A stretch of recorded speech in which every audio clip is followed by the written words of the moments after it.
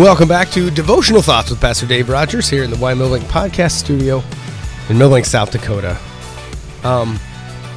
Since the last time we met, first off, welcome back into the show. Thank you, Craig. It's good to be back. I was talking to a lady yesterday on the phone and talking about this new venture we've started here, and I think that it's a needed product in our time right now. So I'm glad that you're willing and able. Well, I'm happy to, and I hope that I can encourage someone along the way. Oh, yeah. It is Christmas Eve. Yes. I can't believe it. It's crazy. This year, I thought this year would never end. It hasn't yet, but it's close, right? And, yes, it's very close, and I, too, look forward to 2020 coming to a conclusion, hoping for much better circumstances in 2021. So, being that it's Christmas Eve, you thought it would make a lot of sense to explore why Christmas matters. Exactly. It's a season of gift giving, and you, no doubt, it had better be done by now, because if it's not done, maybe a world of hurt tomorrow, and disappointment. But, we've spent much of the time that we've had, especially as we've been quarantined or socially distanced, doing shopping. Maybe not the way we've done it before, but a lot of online shopping. And, of course, that is preceded, hopefully, by some preparation and thought into what the best gift would be that you can give your loved one. I can remember as a young man, I would always wait till the last minute. I said that I loved the adrenaline rush of going out. Of panicking, trying to get the right gift buying. At the end? Yes, work best under pressure. That's a terrible idea. And you go into the store, well, that must be what she wanted because it's the only thing left. But this year's been much different. And, of course, I've been trained over the last 40-plus years to not to fall into that trap again. I think that happened maybe once or twice. But. So have you guys established like a protocol? Like, all right, here's how I'm going to give you the hint of what I want over the course of time? Or have you just been my wife attuned enough? My wife is very good at giving subtle hints. Now, is that said with sarcasm or is that just true? Okay, good. No, okay. I'm being sincere. I didn't know if throwing the magazine down in front of you with a circle on it is subtle. No, she will give me subtle hints, and the problem is sometimes I'm not so quick on the uptake, and so she needs to be less subtle. And so I have just advised her that just because you mention isn't that nice doesn't always mean that I connect the dots that's on your nice. Christmas list. Right. I'm agreeing with you. That's really lovely, and so I have to avoid disaster. You're right. That is a great thing. On this day, I've just asked her make me a list, and so she will always put together a list.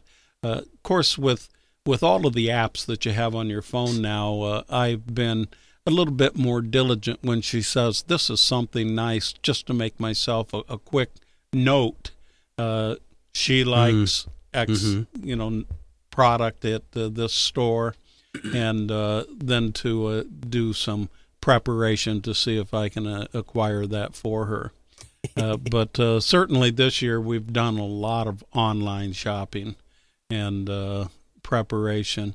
And, the sad reality, I think it probably speaks to our time, that a lot of the gifts this year are a matter of convenience.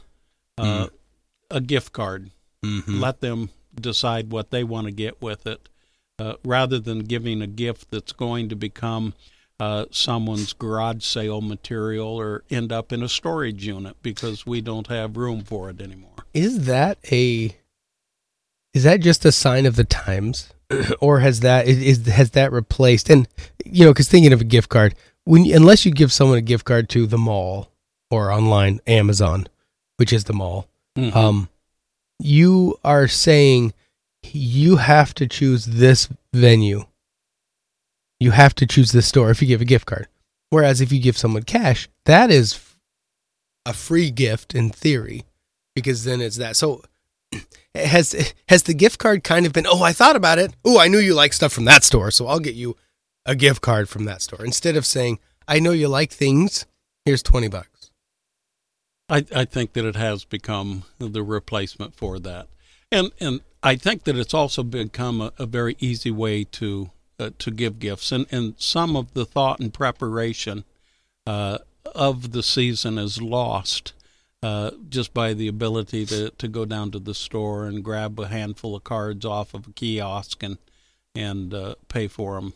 Is that bad? I mean, thinking of human nature, is that a detriment?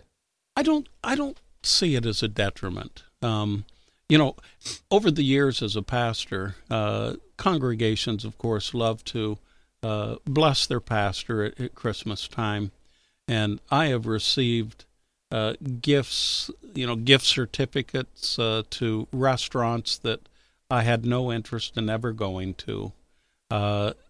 You might try it out, and it's just an unpleasant experience. Or you get a gift card to a store that you're not going to frequent. They don't carry merchandise that you want, and you end up with a balance on the gift card. And sadly, I've had gift cards and gift certificates expire because they come with a time limitation on them, and the end result is it just goes to waste. And so I think it's better to give them a gift card to a mall or a gift card to Amazon or whatever. They can make their own selection. The things that I think they may like might be way off base. Nobody wants soap on a rope anymore. Is nothing better than the wrong gift? Clarify, please. Well, I mean, is getting nothing a better gift than getting the wrong thing? I think so. Yeah. I really do. Because, again, you get gifts and you look at it and you think, what am I going to do with this? What about from the giving side?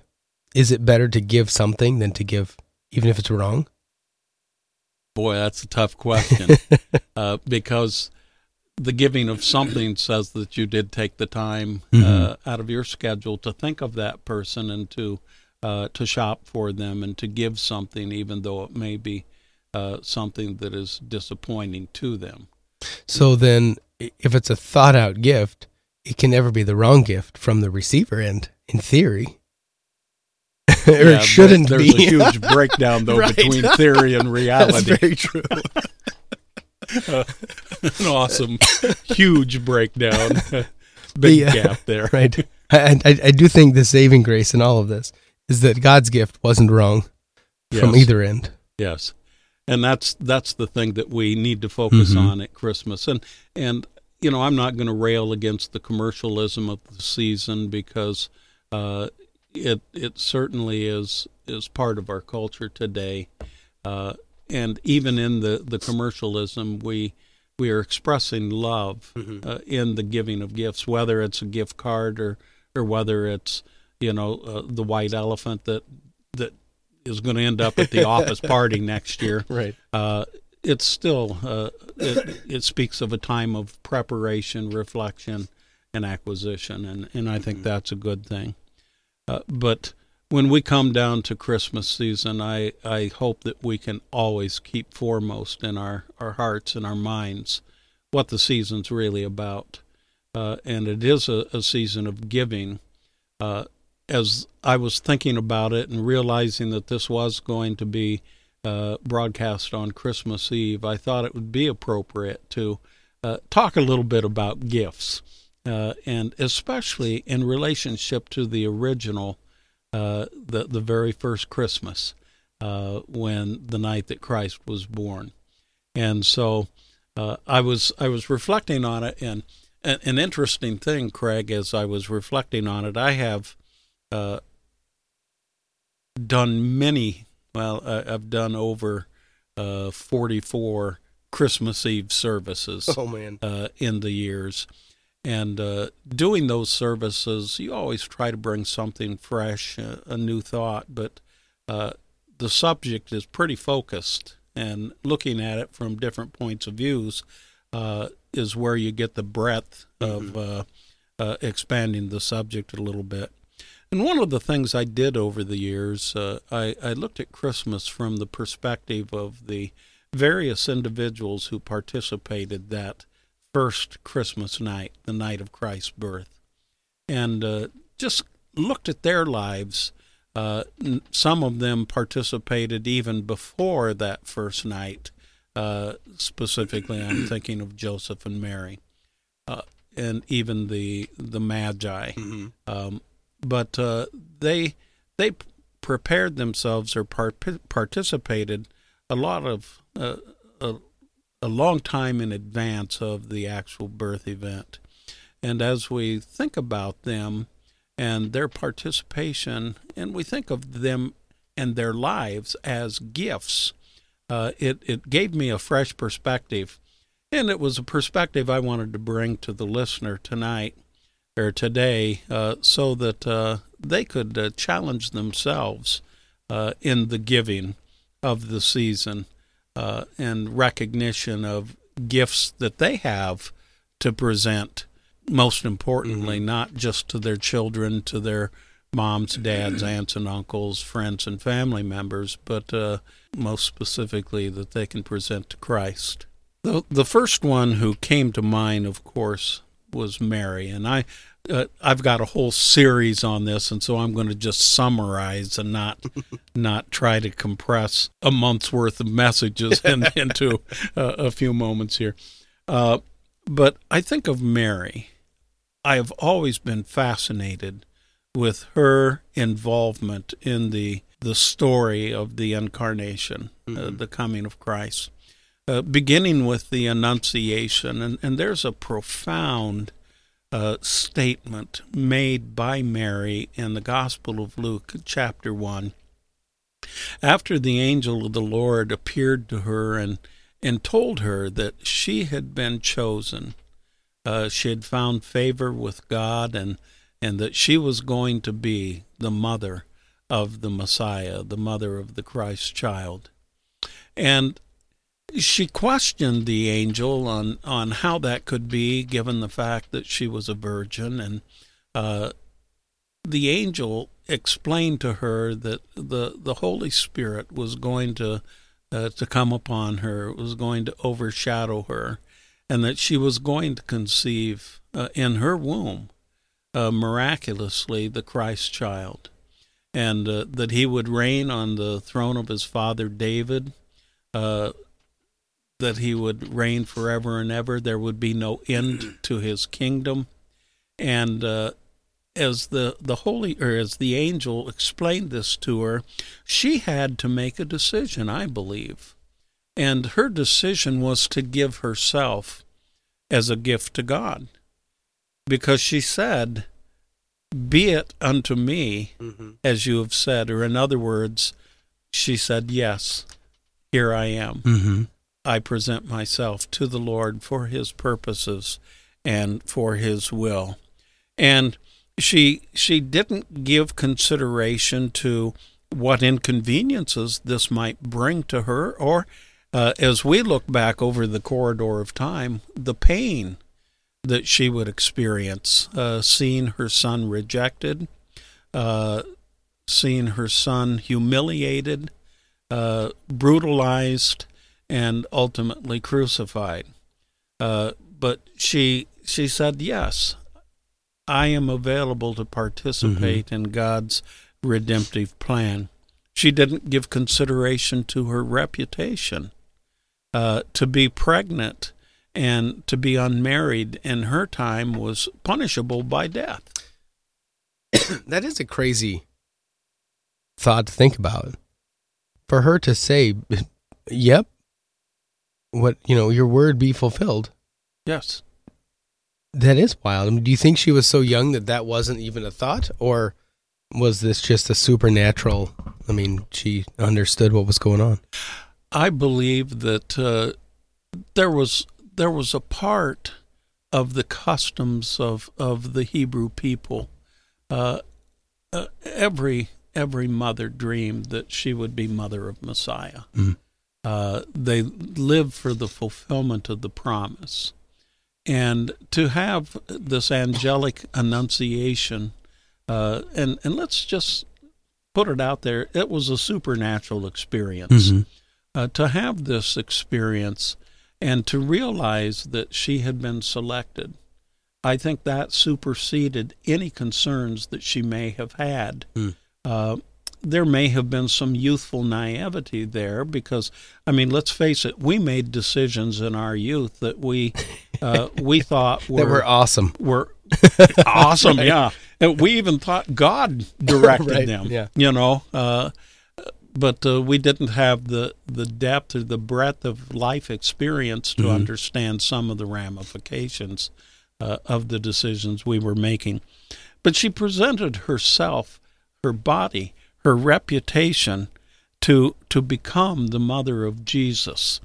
And I am always impacted very deeply by her response, "Be it unto me, as you have said." Wow, if I could just be that way with the Lord instead of questioning, right. Are you sure? Or seriously, there have been moments and times where I've wondered, do you know what you're doing? Because I don't see it. And she was able to get out of her way to be an instrument of the Lord.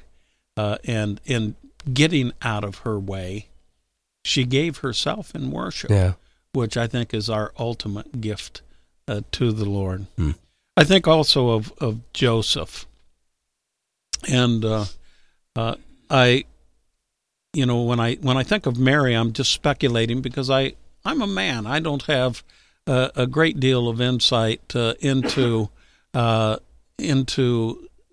a woman's point of view, and I'm not trying to be stereotypical here of the mystery of women or anything, but I see things from my point of view, and there is gender influence in the way that I look at the world and I see the world. And so when I think of Joseph, I think that his perspective is probably similar to my perspective. Joseph presented his will in this whole thing. I've tried to imagine what Joseph felt when Mary came to him and said, "Oh, by the way." Yes.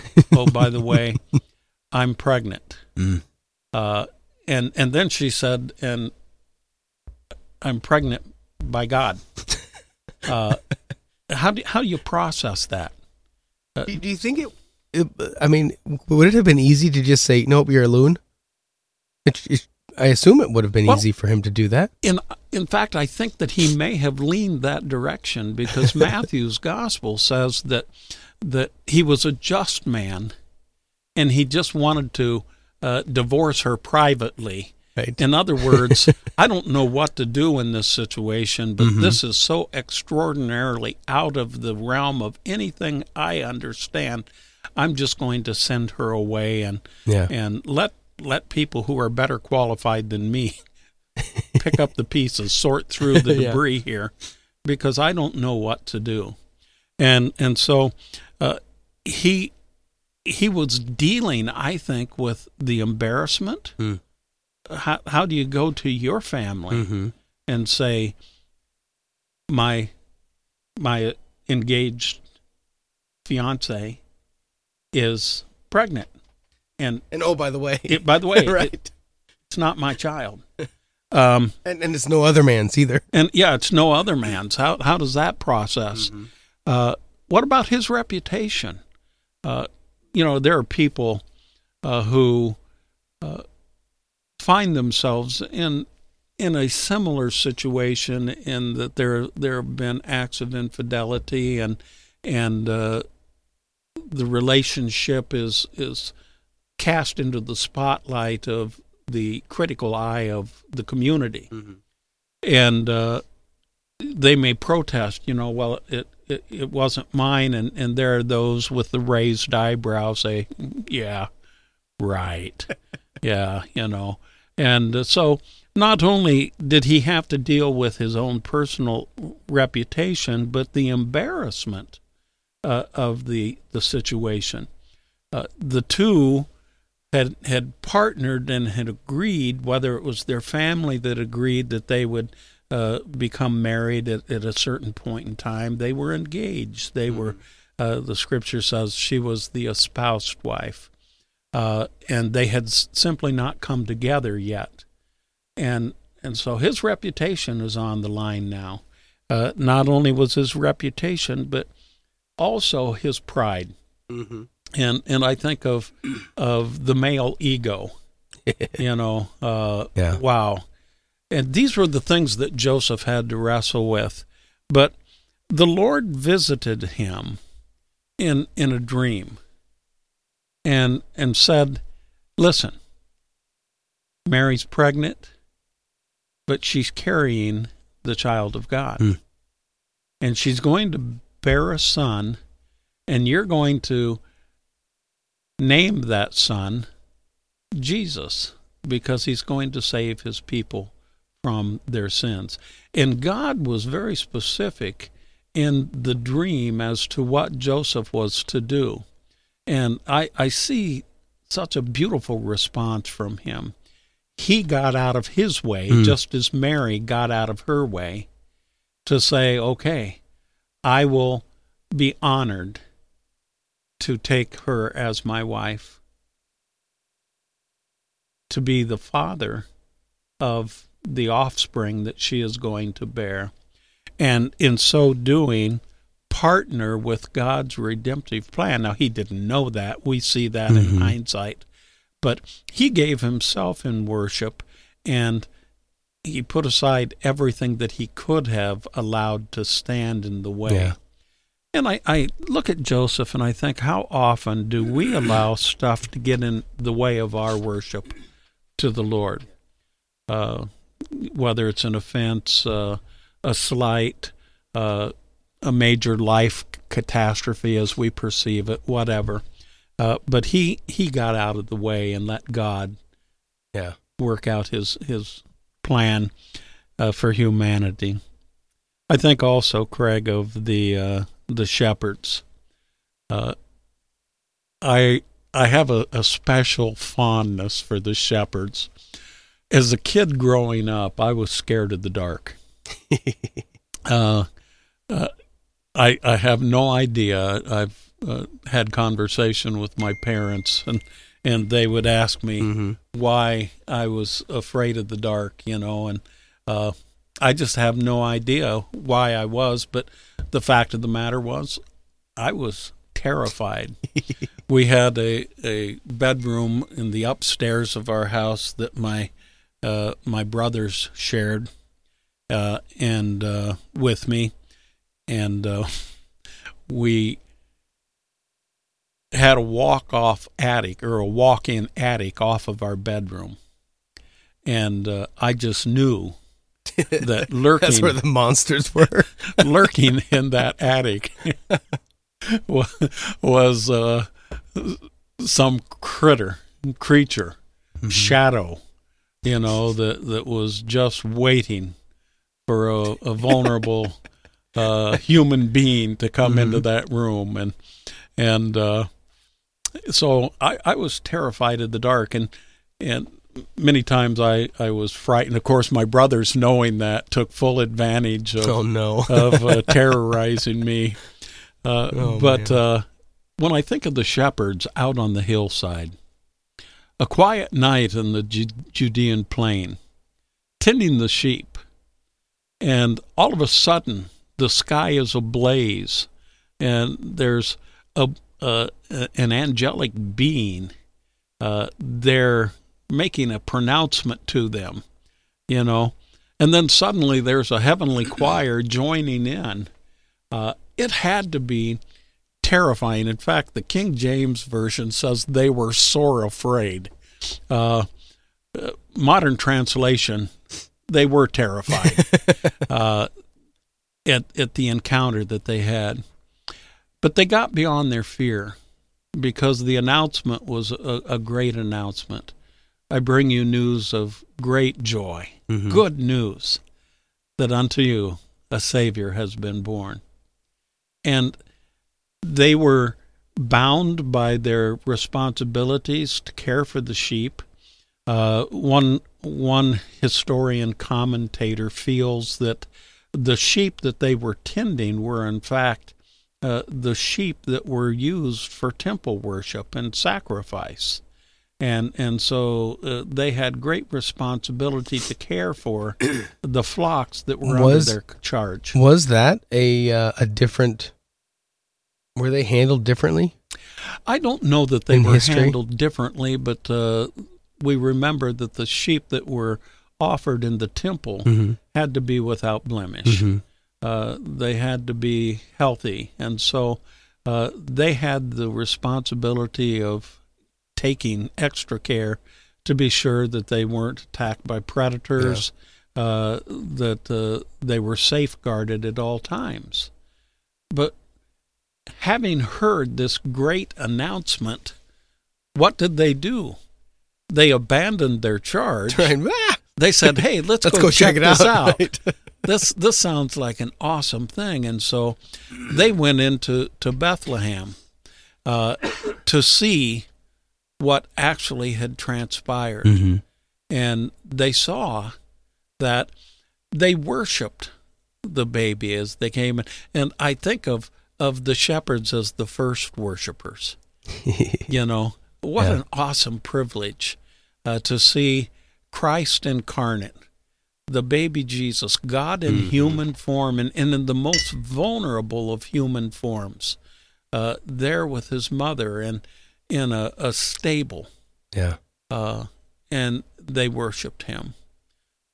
And what a rightful response to God when God shows up on the scene, whether he shows up in the form of the innocent little baby, so vulnerable and helpless, or whether he shows up as a conquering king, as he will in the second advent. And then fourthly, I should say, I think of the Magi. Tradition and history seem to conflict. Did they come the night of his birth? Did they come 2 years later? Is that really in question still? I believe it still is. Really? Tradition, has him coming the night of birth. Well, because that makes the manger look good the mantle, right? Every crutch has to have the Magi, right? But based on Herod's response when they came, and he inquired when the sign first appeared, and then ordered the execution of every male child 2 years of age and under, there's pretty strong evidence that it was later on. It was later on. So they weren't sitting in that manger still. And they weren't still. They weren't in the stable. In the stable. And in fact, they went to the house where Mary and Joseph were. And so he struggled with the same things we did, and I see him as a vulnerable babe. But they came, and they presented their gifts of gold, silver, or gold, frankincense, and myrrh. But they gave their time as well as their treasure in worship to the king. And whether they traveled, they came from the distant lands. Most scholars feel they came from Iran or that region. It would have taken them a significant period of time to travel. Yeah, by camel. By camel. They didn't have United Arab Emirates, Emirate Air. Exactly. And so they came overland by very primitive means to worship the Lord. And that was a significant time investment for them. But what I see in them beyond the time investment and the treasure that they presented, they were spiritually hungry. They were looking they saw that star, and that star signified to them a very significant event. And they said, we have to go, and we have to be a participant in this great story, this great event. And too often, I think we lose the wonder of the season in the busyness and in the commercialism and what have you. We can be a Mary, we can be a Joseph, we can be a shepherd, we can be one of the Magi, and give ourselves, yes, Lord, here's my body and living sacrifice, holy and acceptable to you, which is my reasonable act of worship to you. We can be a Joseph, say, Lord, I'll give it all up to partner with you in your plan.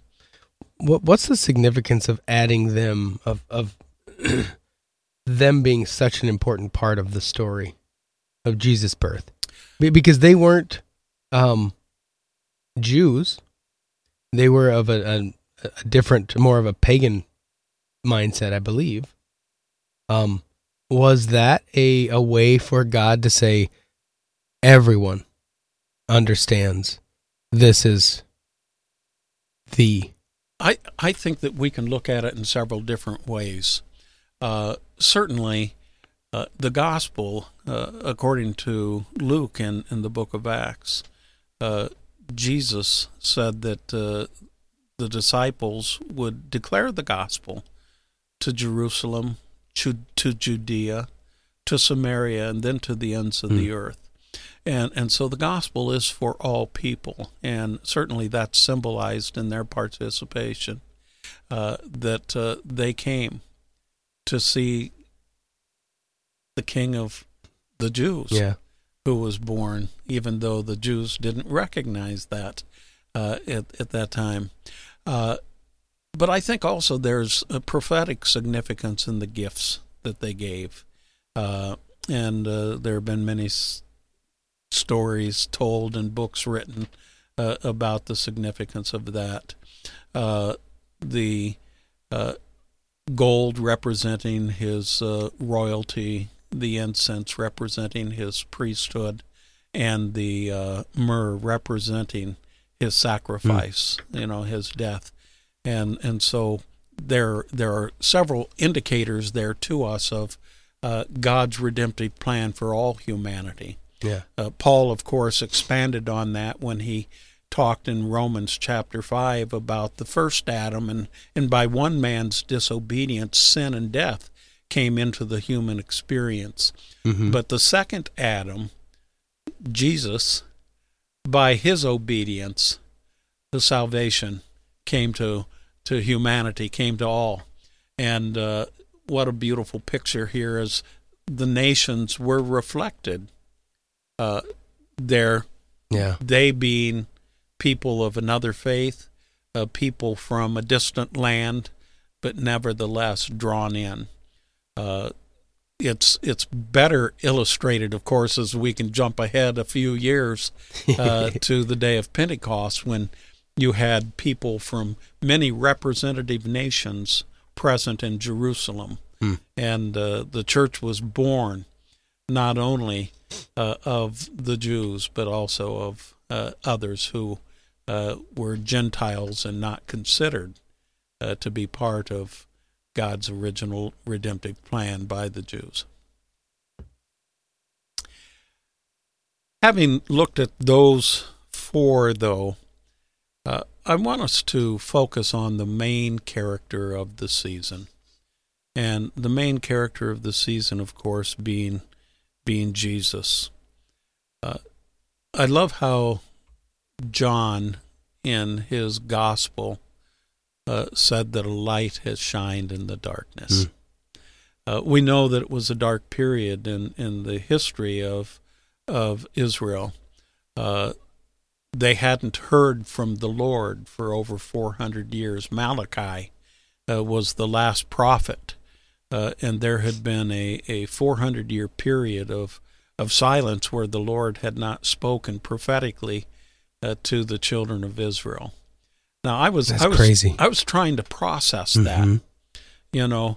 Our nation is is what, 300 or 240 plus years old. Let's go another 160 years without hearing God's voice. That's terrifying to me. Especially given the fact that I believe God speaks to us daily. Through the Word and through the witness of the Spirit, and through the godly counsel of people around us. It's a beautiful thing. Jesus said, "My sheep know my voice and they follow me." But to have this period of darkness and silence had to be terrifying. But God heard the cry of his people, and the scripture says that just the right time, he sent his son. And so when I think of this season, I think of light shining in darkness. It's the light of righteousness that just absolutely shattered the darkness of this sinful world. It was announced by this glorious scene in the Judean wilderness as the angel of the Lord appeared. The glory of the Lord was all around him. That's the light of the Lord. The angelic choir, the Magi seeing the light and following the star. I'm just a little side note here. We've heard a lot about the Christmas star shining this year, the first time in some 400 years, interestingly enough, that Jupiter and Venus are coming together. And the star is shining so bright. I don't know if any of the folks had watched that. It's supposed to be most visible. It was supposed to have been most visible on the 21st. But light shining in darkness is an attractive thing. And God burst on the scene of our dark experience, the human experience, with light. It was the light of Christ that shined on the world. But I see some other things here when I consider the gift of God in this season. God burst on the scene with hope in a time of despair. Sounds sort of like this year to me. Right. And how important it is. The hope of abundant life burst on the scene when Jesus came on the scene. The hope of eternal life in the presence of the Lord burst on the scene when Jesus came on the scene. And it's the hope that we have today. One of the things that I couldn't tell you how many times over the years I have quoted 1 Thessalonians chapter 4, verse 13, where the Apostle Paul said to the church at Thessalonica, concerning those who had died, he says, "I don't want you to grieve as those who have no hope." And the hope of Christ is so profound. One of the things that I experienced when I was doing my internship, I had listed as one of my objectives in the internship was to work in death situations, because I realized that being a pastor over the years, I would be present many times when someone made their final steps in this life journey, breathed their last breath, and was ushered into eternity. And interestingly enough, as I was doing my internship, my first death experience happened to be a family member by marriage, young man, just 45 years of age, came home, said to his wife, "I'm not feeling well," and went outside and suffered a massive heart attack and tragically died. I went to the hospital to be with the family as they had taken him to the nearest hospital, and were trying life-saving measures on him.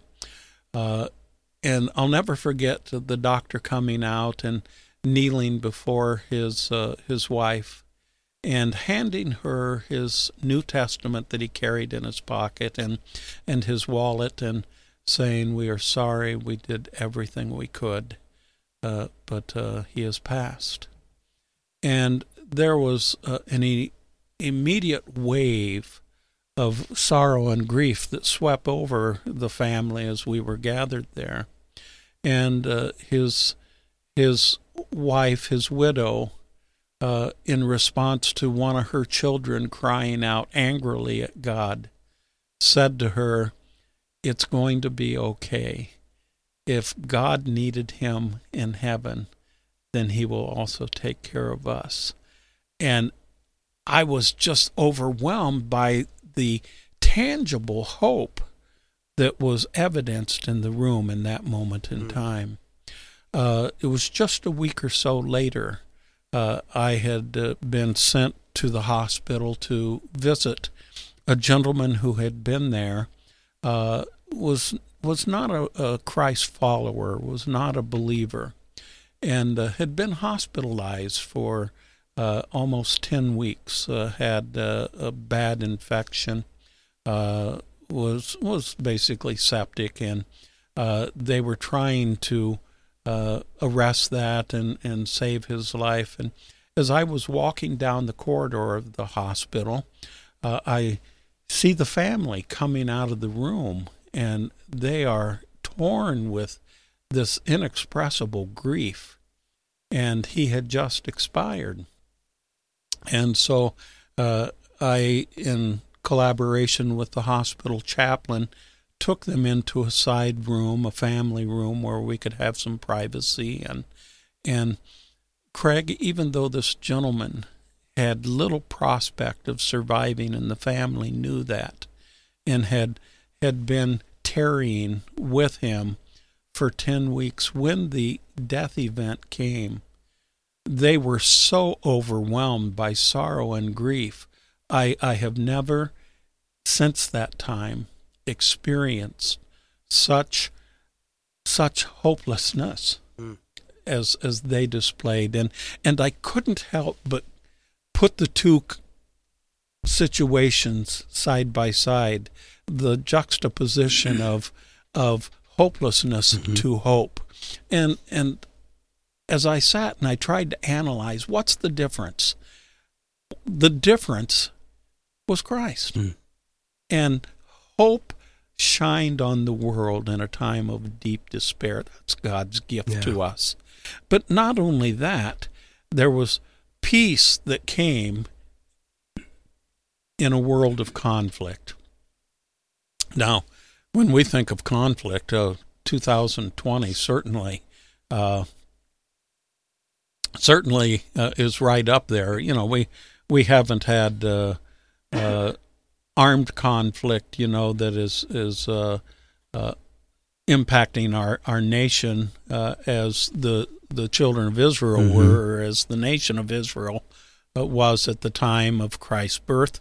They were occupied by the Romans. It was a very difficult time socially and politically for them. But the announcement of peace. Jesus is our peace. Isaiah prophetically speaking of him, and his name shall be called Wonderful Counselor, the Mighty God, the Everlasting Father, the Prince of Peace. And certainly when Christ came on the scene, peace was given in the face of conflict. That same peace resonates with us today, even in the face of whatever conflicts we are dealing with, whatever struggles there may be. There's a peace that Jesus gives that goes beyond our understanding. I look at the political landscape, and there are a lot of people who are just terrified with what may be looming on the landscape. Mm-hmm. Craig, I have a wonderful peace. Yeah. Because God did not abandon the world in the election. Right. And his purposes are going to be unfolding to us, but his peace will also sustain us. And again, I come back to what Paul said to the church at Philippi. Don't be anxious about anything, but in everything with supplication and prayer, or thanksgiving and prayer, let your prayers be known unto God, and his peace, a peace that goes beyond comprehension, will keep your heart and your mind. Yeah. And then, of course, when I think of God's gift to us, how can you not think of the joy? Joy comes in knowing that there's forgiveness of sin. Because of what God did on that Christmas night so long ago, there's joy in the world. That was the message of the angels. I bring you glad tidings of great joy, that a Savior has been born. To know that our sins have been forgiven. Yeah. Results in a joyful perspective. To know that God walks with me each day of my life and gives me strength to be an overcomer in this world gives me joy. To know that there's a hope beyond this present life, there's a hope of eternity, gives me great joy. I think of so many wonderful songs, but I think of, and I was just listening to it the other day, and it just gripped me. I can't tell you how many times over the years I've sung, "O Come All Ye Faithful." But there was just a phrase that just jumped off the page at me, and it was the phrase from the first stanza, "O come all ye faithful, joyful and triumphant." Yeah. And that's what we are. Because of God's gift, we have joy even in the face of uncertainty, in the face of sorrow, in the face of hardship, in the face of despair and conflict. It's because of God's gracious gift that we have this joy and that we walk triumphantly. And so I pray in this season, especially tonight, as families around the listening area gather to worship perhaps with their congregation, their church, or to spend time as a family, I pray that you, your family, your friends, rejoice in God's great gift. There is a Redeemer, Jesus Christ, our Lord. Amen. That's wonderful. Well, we hope you have enjoyed this little delve into the gift of God. And have a Merry Christmas. It's a season of joy and giving, and there is a hope. And this time in our society and in our world, there is a lot of reason for fear and despair. And because we have a hope in Christ, it changes how we can interact and respond. So thank you, Pastor Dave. It's been great. Thank you, Craig. I hope you all have a wonderful, wonderful Christmas, and we will see you back next week. Have a great day.